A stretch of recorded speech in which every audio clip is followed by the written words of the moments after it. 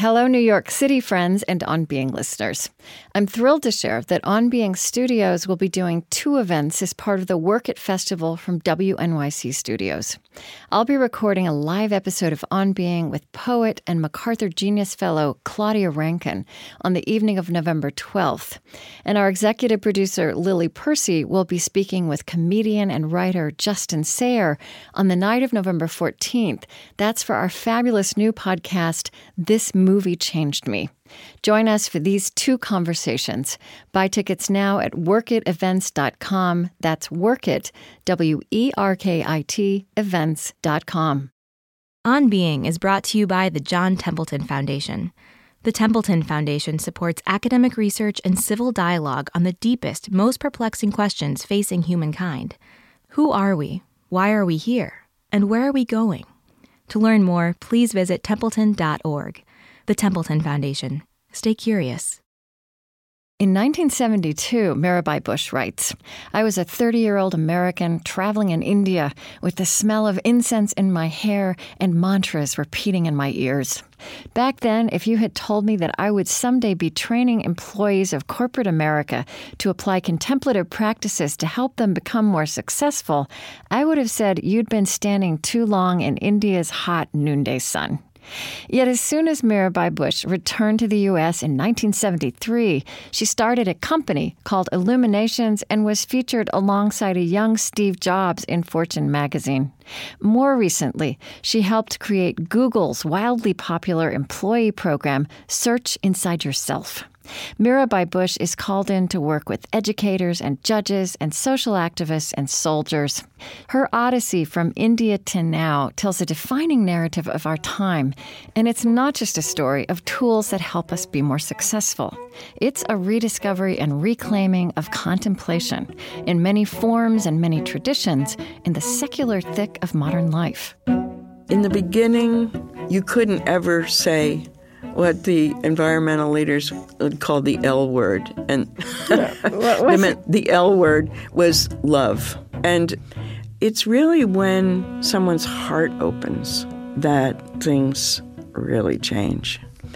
I have been more and more willing to take the risk to offer those practices, even in just very secular working situations recently than I used to be, because people really want to be loved, it turns out. And it always edges on sounding like a Hallmark card, but I have found it to be very powerful if you can find the right way to do it.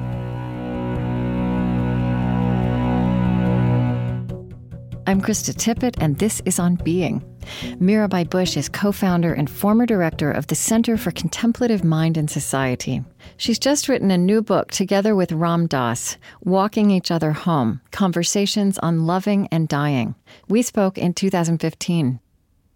So I wonder, how would you start to describe what the spiritual background of your childhood, of your life, your early life? Well, my early life, I was brought up Catholic, and when I was 7, my father left, and my mother had to go to work. And this was right after the war, I have to say, the Second World War. Okay. Right. It used to be the war. Right. And there wasn't daycare, so my mother would drop me off at the church, and I'd go to Mass every morning, and then I'd just go right over to the school. They were both across the street from us.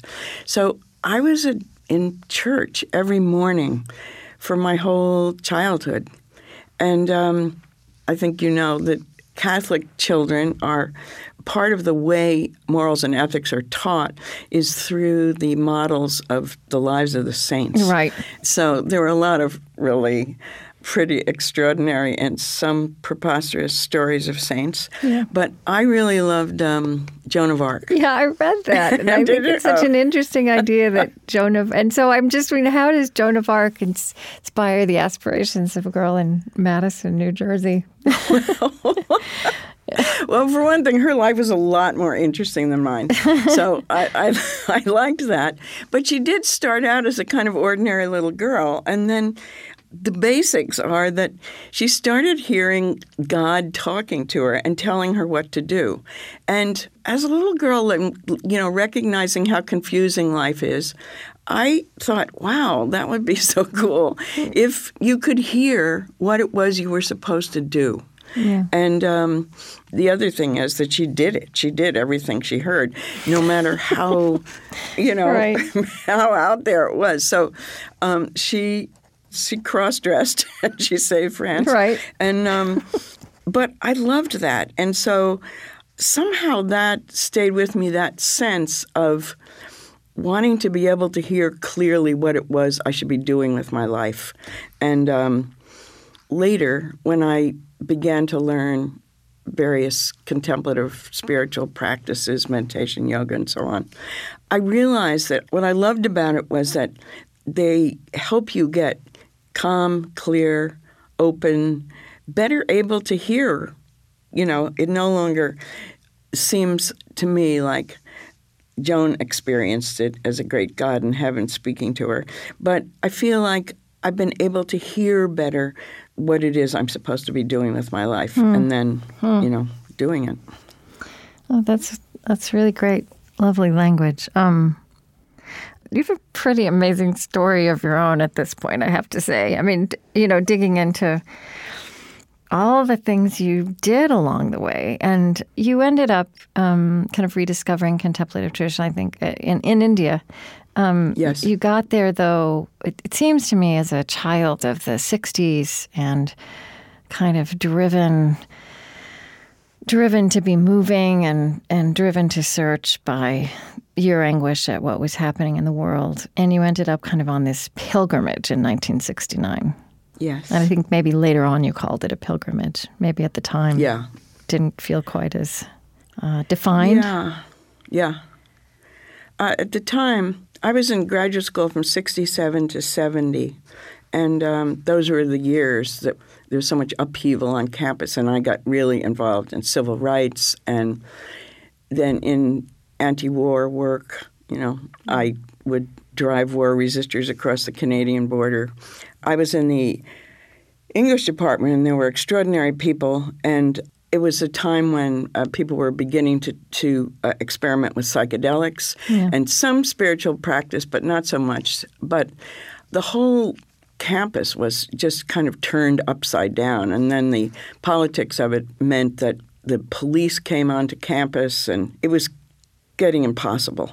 So I left just before I had done all the work for my PhD except my dissertation, and I decided to take some time off.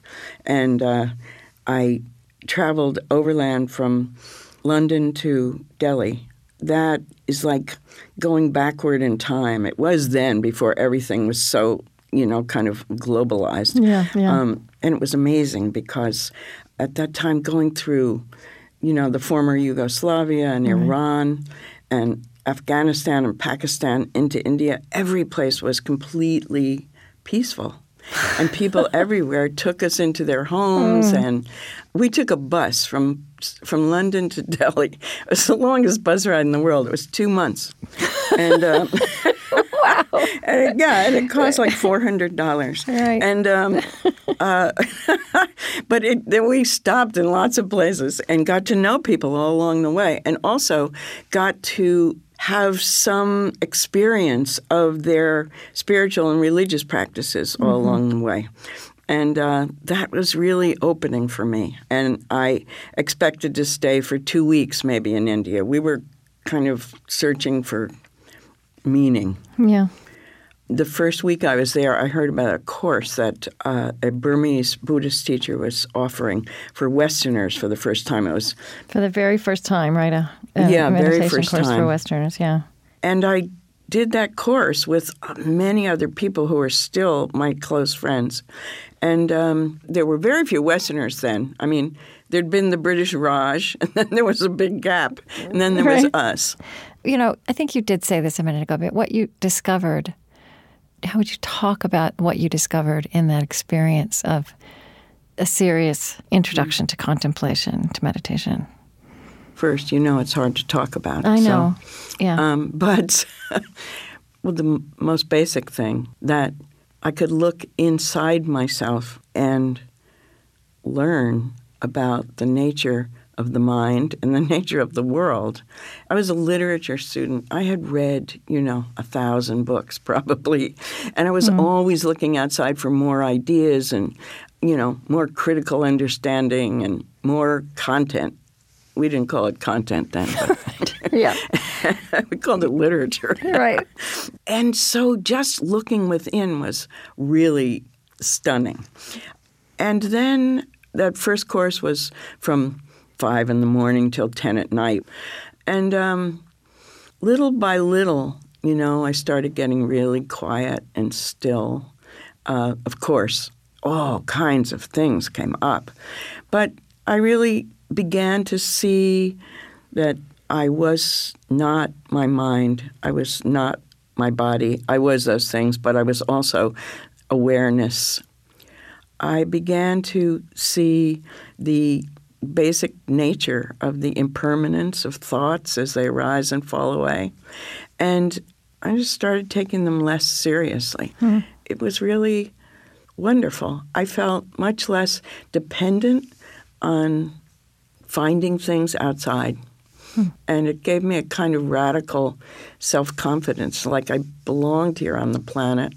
And, and that I would be able to understand the basics of how it's all unfolding. I would say that it also gave me kind of faith in the unfolding. I like that you use the word sane faith. That's what it felt like. It felt like I had a faith in actually the way things are, and that was okay.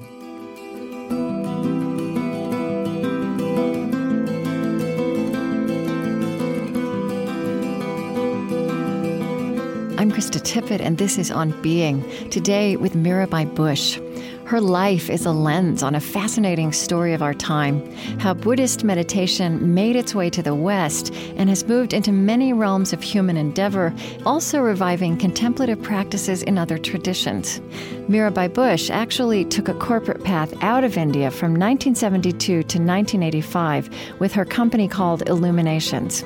It made its name with silk-screened mandalas and other iconic spiritual symbols and made its fortune on the rainbow decals that became synonymous with the VW Beetle in its countercultural American heyday.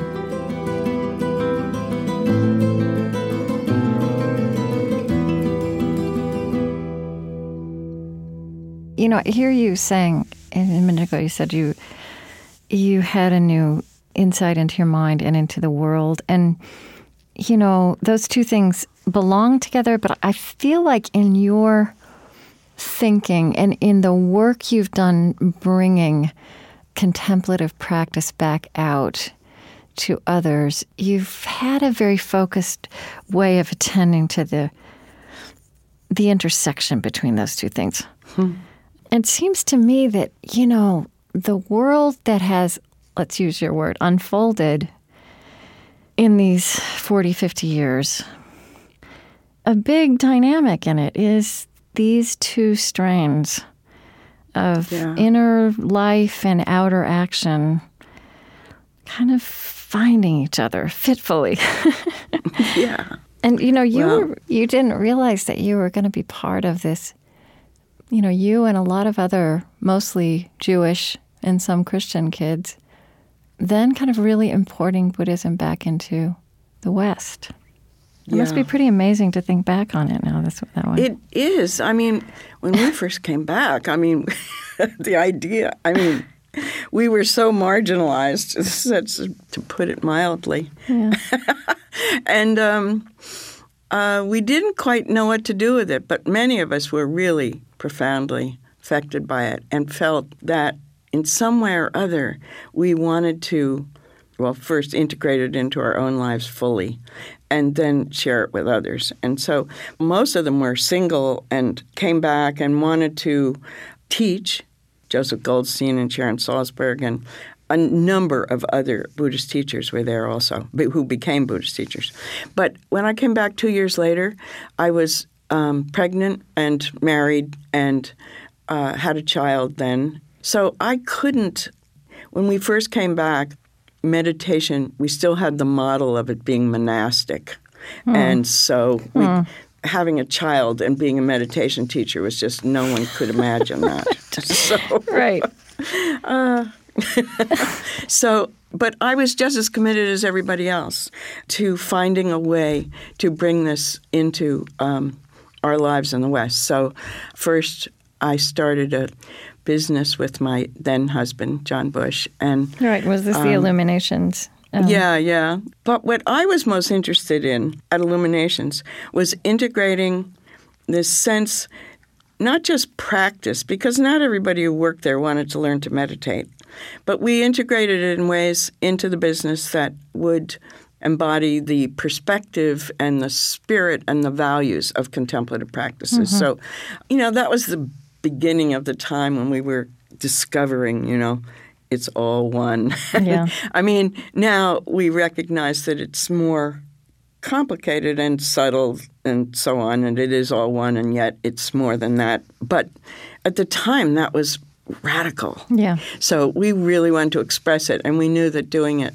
visually would be easier for people than trying to do it in words, as you can appreciate. Yeah. So at Illuminations, we were trying to create an organization based on principles of what they call in the East right livelihood, where what you're making is wholesome and contributes to, now we would say, sustainability of the planet and the species. And at the same time, the way in which you're doing it is helping everyone who's involved to wake up.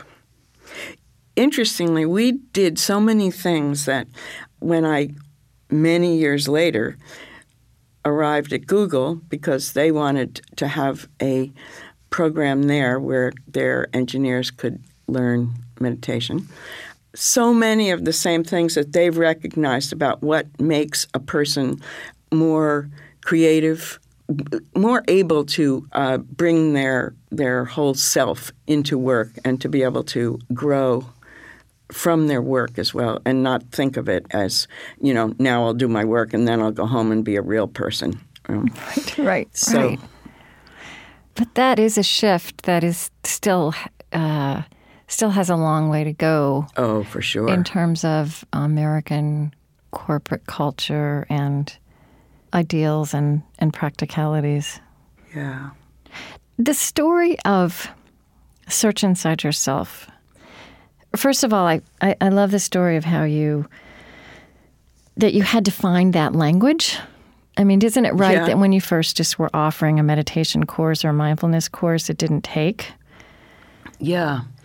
Actually, my friend Meng, who's now written the book on Search Inside Yourself, he called me up one day. I was still running the Center for Contemplative Mind. And he called up and, well, first of all, he said, when I was younger, he'd been through some difficult times and meditation had really helped him. So he'd been thinking for some time at Google that it would be really great to bring into the workplace. He'd been there since almost the beginning. He was engineer number 107. And when Google went public, they told their engineers who no longer needed to work if they didn't want to, that they could stay, but they had to do something that would in some way advance Google's mission. But they could decide what it was. So Meng decided it was going to be bringing meditation. And he said, I posted it and nobody signed up. Mm-hmm. I don't know what to do. And I heard you could help. So I went out there and we talked and we looked around. And what we identified was that employees there are all quite young, very smart, graduated at the top of their class from MIT or Stanford, had been in front of their screens most of their lives. So after talking for a whole day and figuring out what was going on there, I suggested that we could offer the same practices, but emphasize the practices that more directly cultivate emotional intelligence, and that we could frame it in a different way. And so we called it, of course, they came up with this great name since they're the big search engine, Search Inside Yourself. And then the subtitle was Mindfulness-Based Stress Reduction. And we asked Danny Goleman, who also was in Bodh Gaya with us back all those years ago, asked him to give a talk at Google about about why emotional intelligence is so important in the workplace and the relationship between meditation and emotional intelligence. He did that, and then we posted the course, and in 4 hours, 140 people signed up. Mm-hmm. And since then, over 2,000 Googlers around the world have taken the course. And there's a lot of talk now about bringing mindfulness into the workplace and how superficial it is and how it helps bad people do bad things better and it doesn't help people question anything. It just makes them more satisfied with what they're doing.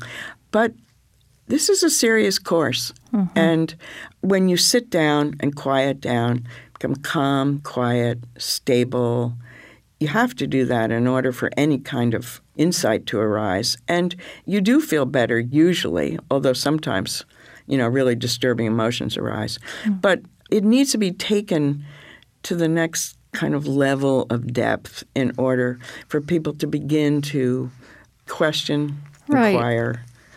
But this course actually offers enough time, practice, and teaching to help people do that.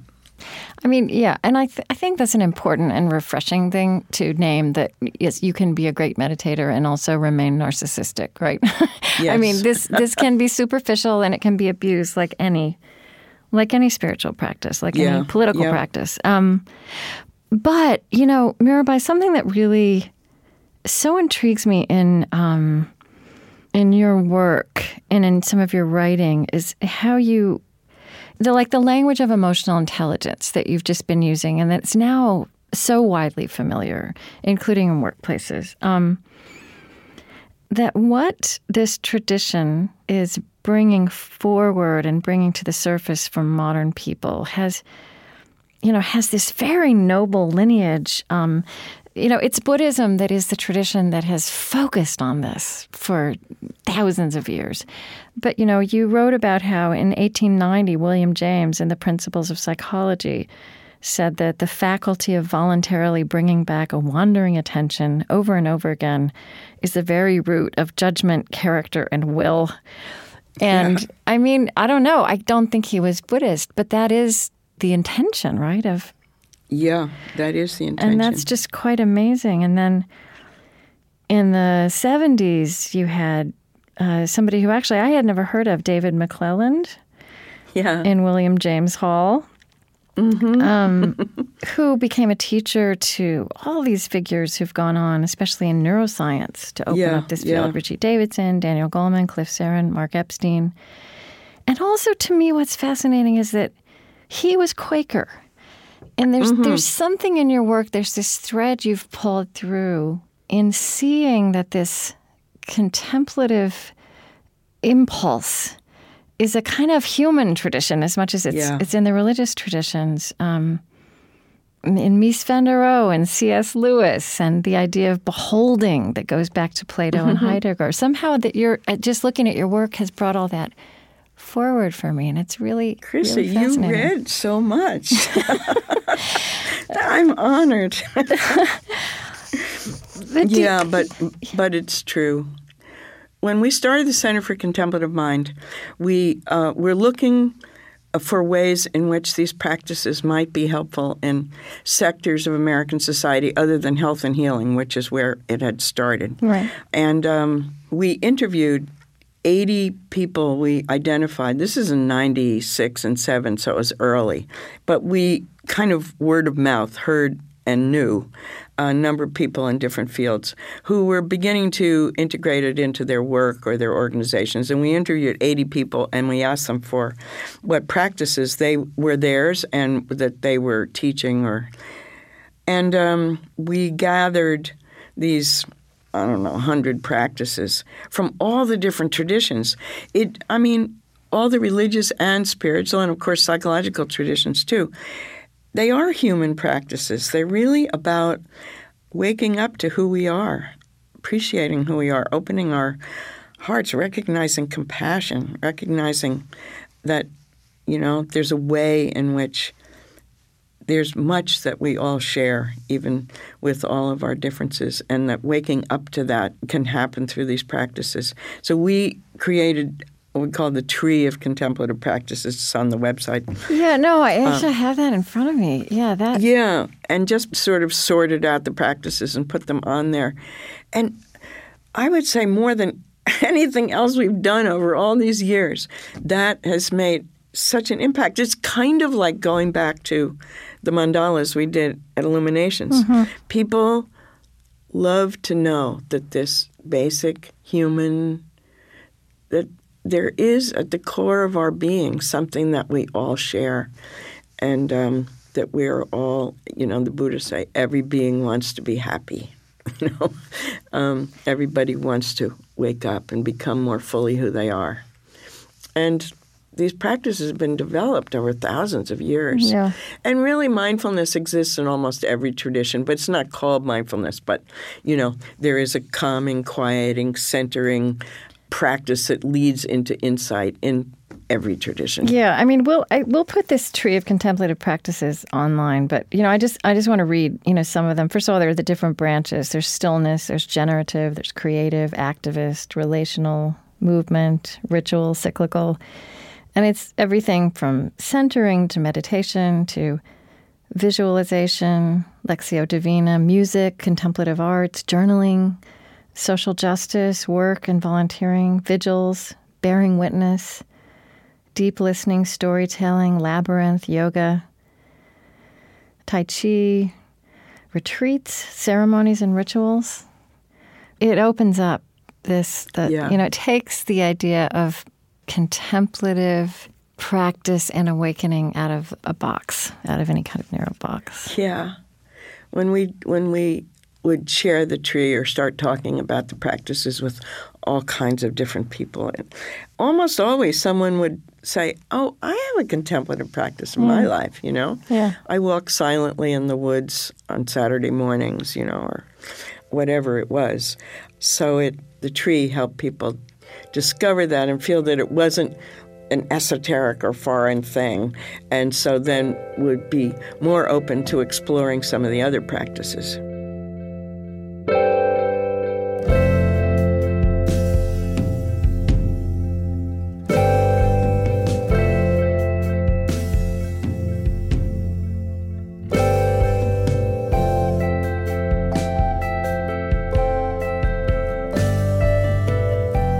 After a short break, more with Mirabai Bush.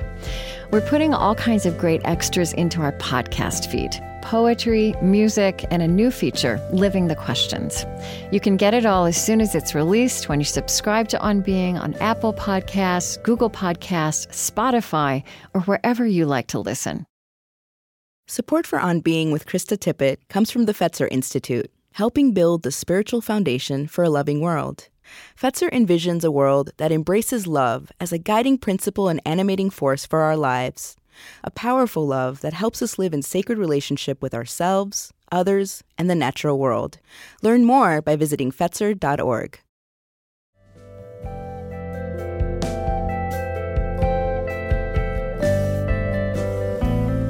I'm Krista Tippett, and this is On Being. Today with Mirabai Bush. She works at an emerging 21st century intersection of industry, social healing, and diverse contemplative practices. Raised Catholic with Joan of Arc as her hero, she's one of the people who brought Buddhism to the West from India in the 1970s. She's called in to work with educators and judges, social activists, and soldiers. She helped create Google's wildly popular employee program, Search Inside Yourself.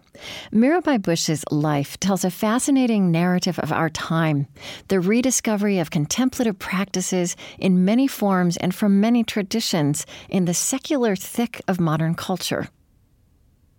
So let's talk about where the rubber meets the road then. Let's get back down to the granular, gritty level. Well, so I want to talk about the work you do, the stuff you do in workplaces. Uh-huh. And this is Google, but it's other places as well. And you've also worked, I think, with social activists. Yeah, a lot. Well, I just remembered this year, the freshmen at Amherst College they all had to choose a 3-day orientation in their first week at school. And out of 400 entering students, 70 chose meditation and yoga. Huh. So there's a big change. Yeah. So the first day, I was teaching them mindfulness and having them, watch their breath, which they had just arrived on campus. They had worked like fiends, to be able to get into Amherst. To arrive on campus, yeah. Right. Yeah. So I left a lot of space for, I'd say, I'd teach the practice, and then I'd say, so any reflections on that? Any questions? And there'd be dead silence. So, okay, we'll practice a little more. And then I'd ask again, and nobody would make themselves vulnerable enough to ask a question. Right. So I decided, better change this around. So I decided to give them a practice of mindfulness of an object. And I gave them each a leaf. And they were to bring their awareness to the leaf, and then as distractions arose, let them go and bring your mind back to your leaf. So we did that for 5 or 10 minutes, which is a long time to look. Usually you look at a leaf and you say, oh, okay, I saw it, and then you put it down. And I didn't really expect that anybody was going to say anything. So I left a couple of moments at the end, and nobody did. And then this one football player in the back row raised his hand, and he had become in my mind the person who most was kind of resisting making himself vulnerable in any way. He said, "Can I say something?" I said, "Definitely." He said, "I love my leaf." Oh. Oh, it was so beautiful. Yeah. And then they all started talking about how, what it was like to really look and look and look. And it just made me realize that, it's so much easier to do the things that we've done, what I know that some Christian groups call crimes against creation, when we're so out of touch with nature. And that one moment is kind of this window into what we need to remember in order to make the right decisions for the future. It also, sometimes I feel like we've hit the 21st century, and I think of this as kind of spiritual technology, right? Meditation, mindfulness, and contemplation. And yeah. It's almost like we're discovering all these other technologies, and then we're kind of waking up to this spiritual technology that we kind of just need to bring us back to our senses almost. I mean, I wonder a lot about, whenever you stand in line these days or do anything that involves waiting, we're all on our phones immediately. We're never alone, and we're never, we're always engaged with our phones. Yeah. And I'm kind of starting to wonder, what did we used to do? Yeah. Right? Did we? I mean, I don't know. I'm thinking you're talking about looking at a leaf, but I mean, did we look around? And I mean, I know there was boredom. There's no romance attached to this, but somehow we survived and flourished, and it just makes me wonder what was happening in our minds or inwardly then, or even in terms of our relationship to the world we were standing in. Yeah, that is completely gone now. Daydreaming, which research has found that daydreaming is good for your brain. I don't think we do as much of that. Teaching these students also. At the end of the day, we did the yoga and a deep relaxation. And, of course, they weren't allowed to use their phones during the day. Mm-hmm. But so I did Shavasana, deep relaxation, and everyone who's ever done a yoga class, knows that's okay, this is the time, you completely let go and you drop into the floor, And as soon as breathing in and breathing out, about 3 breaths in, and I saw these arms reach out. They went for their phones and lying down on the floor. Right. They brought their phones in front of their faces. I couldn't believe it. It was like the little Catholic girl in me thought it was so sacrilegious. Right. Right.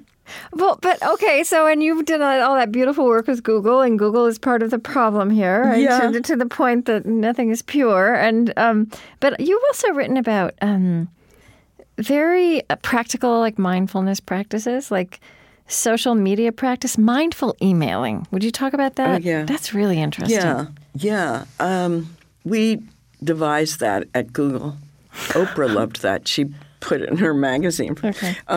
I mean, it's so simple, but like most mindfulness practices, it's so simple and we don't do it.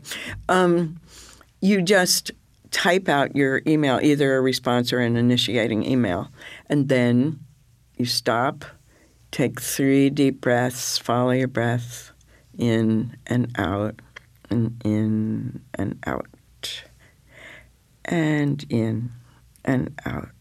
And then you read the email. And you read it from the perspective of the person who is going to receive it. And there we were focused on emotional impact. So, is this person likely to be agitated or angry or, frustrated or whatever the emotion would be, negative emotion? Or maybe even is this person likely to think you mean you're offering more than you actually are? Whatever. Right. We ask them to think about it from that person's perspective and then either, change it or not and then send. And the first time we did it, there was a week in between the classes. And so a week later they came back and we said, how did it go? And they all said, that was radical. It was like amazing. And then one guy said, I did something really radical. I said, what? He said, I picked up the phone. Right. So, we all are emailing to the people in the next cubicle, Yeah. And so that's really helpful. Really helpful. I wanted to go back for a minute because I didn't answer your question about social justice activism, really. Yeah. I got off on the leaf. But one theme that comes up so often with activists is that if I give up my anger, will I lose my motivation? Right. And it's my anger that keeps me working for this change.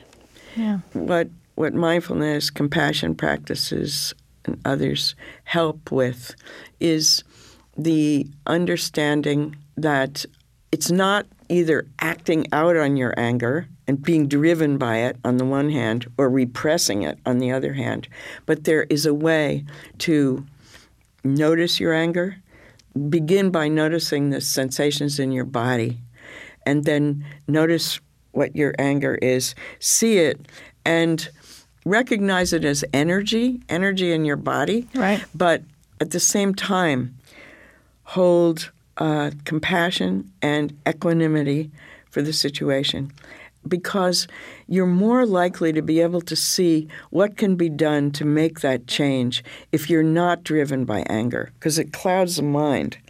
And it also makes communication with people on the other side of an issue really difficult. Yeah.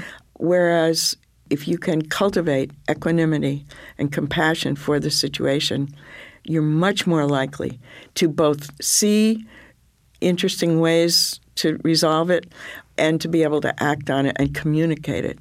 We did a lot of work with lawyers and judges and law students. I was reading about that. I wanted to ask you about that. Yeah. It was so interesting. A special retreat for judges where they wanted to learn how to be non-judgmental. Yeah. We laugh, but it's, lawyers worry that can they be a zealous advocate for their client and at the same time have compassion for the person on the other side of the case? And, of course, the answer is yes. And what that means and what those judges meant is not eliminating wise discernment. It's eliminating prejudgment so that judges are unbelievably overworked. They have so many people coming in front of them all day long, one after another. And they said, some young guy comes up in front of me, and before I even know his name, I'm already thinking that this is probably who he is and what he's done. Right. And they can't not have that arise because there they are all day long hearing all this stuff. But they don't want to prejudge. They want to be really there in the moment, clear and open-minded with whomever comes before them. But it's really hard. So just being there and really listening to what's actually being said, that can be cultivated through mindfulness practice. And they loved it. Yeah. I just read in a science magazine that the present moment as we experience it is about 2 to 3 seconds long. Kind of interesting. Right, like that physically, like what we experience as the present moment is 2 to 3. Yeah. And also that it can feel longer, right? Which is also something meditators have said. Yeah, absolutely. And that you can also completely not be there. You can just miss it. All of the above. Yeah.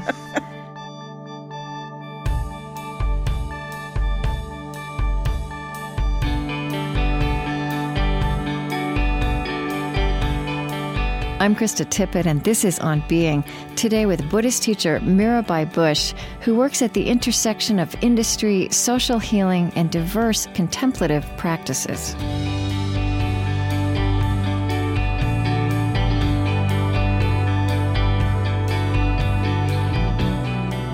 You know, you said a minute ago, like with everything with mindfulness and contemplative practice, it's so obvious and in some ways easy, but we don't do it. And I have to say, like for myself, I've had many experiences across the years in different settings, retreat settings, or something less intense. Where the irony is that even a kind of one-off contemplative experience can be instantaneously gratifying, right?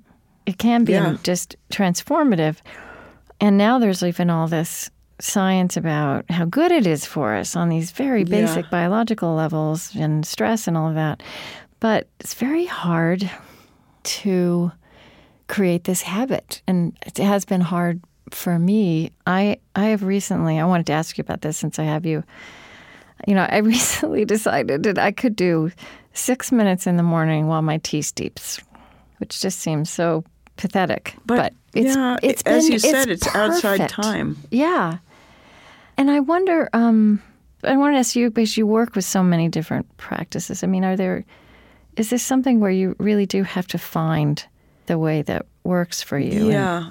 Well, at the center, we've done all kinds of things. We've had retreats where we've offered, we've had a Buddhist teacher and a Jewish teacher teaching traditional Jewish practices, Brother David teaching Christian practices, someone doing Sufi chanting.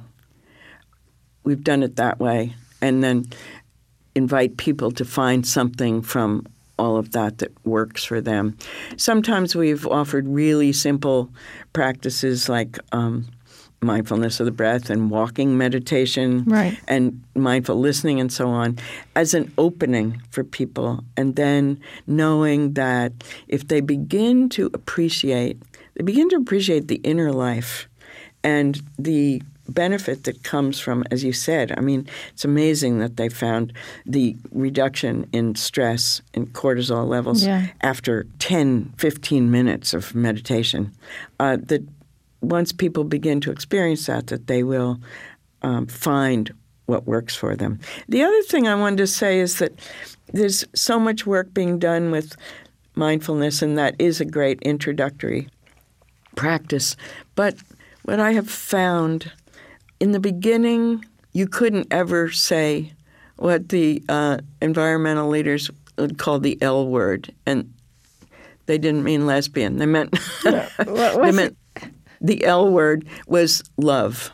And there are practices. The most used is the loving kindness practice that Sharon Salzberg has really written a lot about. Right. And the compassion practices are related to that, in which are more about appreciation for others and a desire to relieve the suffering of others. But that whole group of practices, the truth is, when I think back over all the moments of introducing these practices to all these different kinds of folks, that it's really when someone's heart opens that things really change. And you can't ever predict how that's going to happen. It doesn't always happen through doing loving-kindness practice. But I have been more and more willing to take the risk to offer those practices, even in just very secular working situations recently than I used to be. Like loving-kindness meditation. Yeah, because people really want to be loved, it turns out. Yeah. And, it's hard to talk about it, and it always edges on sounding like a Hallmark card, but I have found it to be very powerful if you can find the right way to do it. You've also been working with people in the Army. Yeah, they want to be loved too. Yeah. Yeah.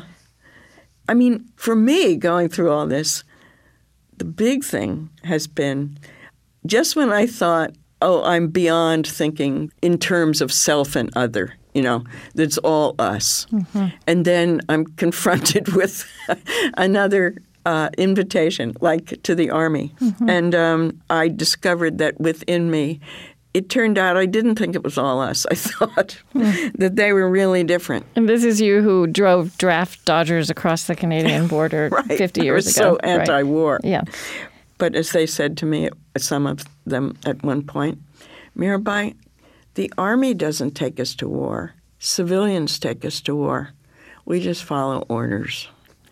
Anyhow, it's a long story to talk about the Army, but what I did discover is that the Army's been military's been really good at teaching people to go into a situation, to see what's going on in that situation, and then to use basically as much force as possible to eliminate any threat. Right.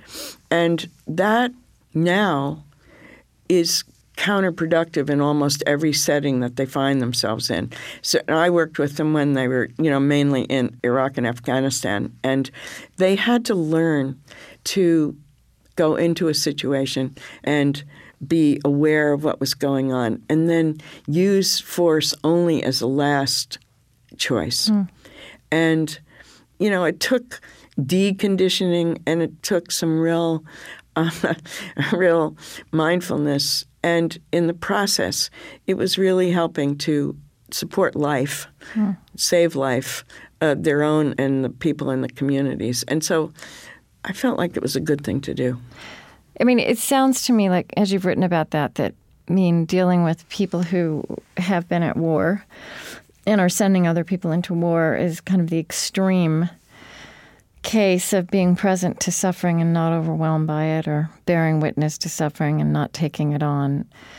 And I want to read back something you wrote about, from your earliest days, you said, as unlikely as contemplative practice as a strategy for social change seemed to me when I arrived in India, it slowly began to look like a critical component in the creation of a more just and compassionate global society. So I wonder if you just reflect here as we finish for a few minutes on, in both lofty and practical ways about how, what you've learned, like how can this kind of practice speak to that kind of anguish? I mean, contemplative practice as a strategy for social change. Gosh, it sounds like if nothing else, it might take forever. But these things are, it doesn't happen in a linear way. And, as we've seen, I don't want to make a definitive statement about this, but we have seen leaps in terms of social change happen at different times when a tipping point is reached. But as you ask, I realize I've been working more with the strategy of working with people who are already committed to change and helping them do it in a better way. That's one strategy of working with people who are already doing the good work. And, other people will come up with other strategies. I trust the power of these practices. I don't know about the timing, but I do know that it's one small part of helping us try to figure out how to live together.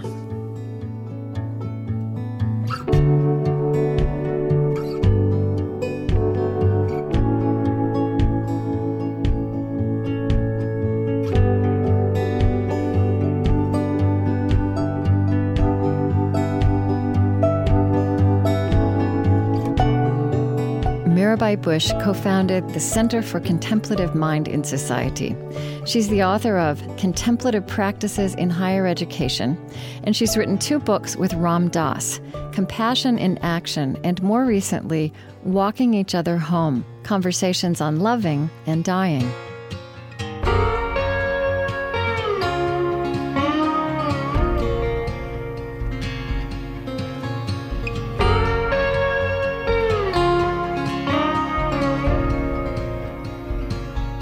On Being is Chris Heagle, Lily Percy, Mariah Helgeson, Maya Terrell, Marie Sambalay, Aaron Farrell, Lauren Dordahl, Tony Liu, Bethany Iverson, Erin Kalasako, Kristen Lynn, Prophet Adewu, Kaspatek Kyle, Angie Thurston, Sue Phillips, Eddie Gonzalez, Lillian Vo, Lucas Johnson, and Damon Lee. Our lovely theme music is provided and composed by Zoe Keating. And the last voice you hear singing our final credits in each show is hip-hop artist Lizzo. On Being was created at American Public Media. Our funding partners include the John Templeton Foundation, supporting academic research and civil dialogue on the deepest and most perplexing questions facing humankind. Who are we? Why are we here? And where are we going? To learn more, visit templeton.org. The Fetzer Institute, helping to build the spiritual foundation for a loving world. Find them at fetzer.org. Calliopeia Foundation, working to create a future where universal spiritual values form the foundation of how we care for our common home. Humanity United, advancing human dignity at home and around the world. Find out more at humanityunited.org, part of the Omidyar Group. The Henry Luce Foundation, in support of public theology reimagined. The Osprey Foundation, a catalyst for empowered, healthy, and fulfilled lives. And the Lilly Endowment, an Indianapolis-based private family foundation dedicated to its founders' interests in religion, community development, and education. On Being is distributed by PRX, the Public Radio Exchange, and is a Krista Tippett public production.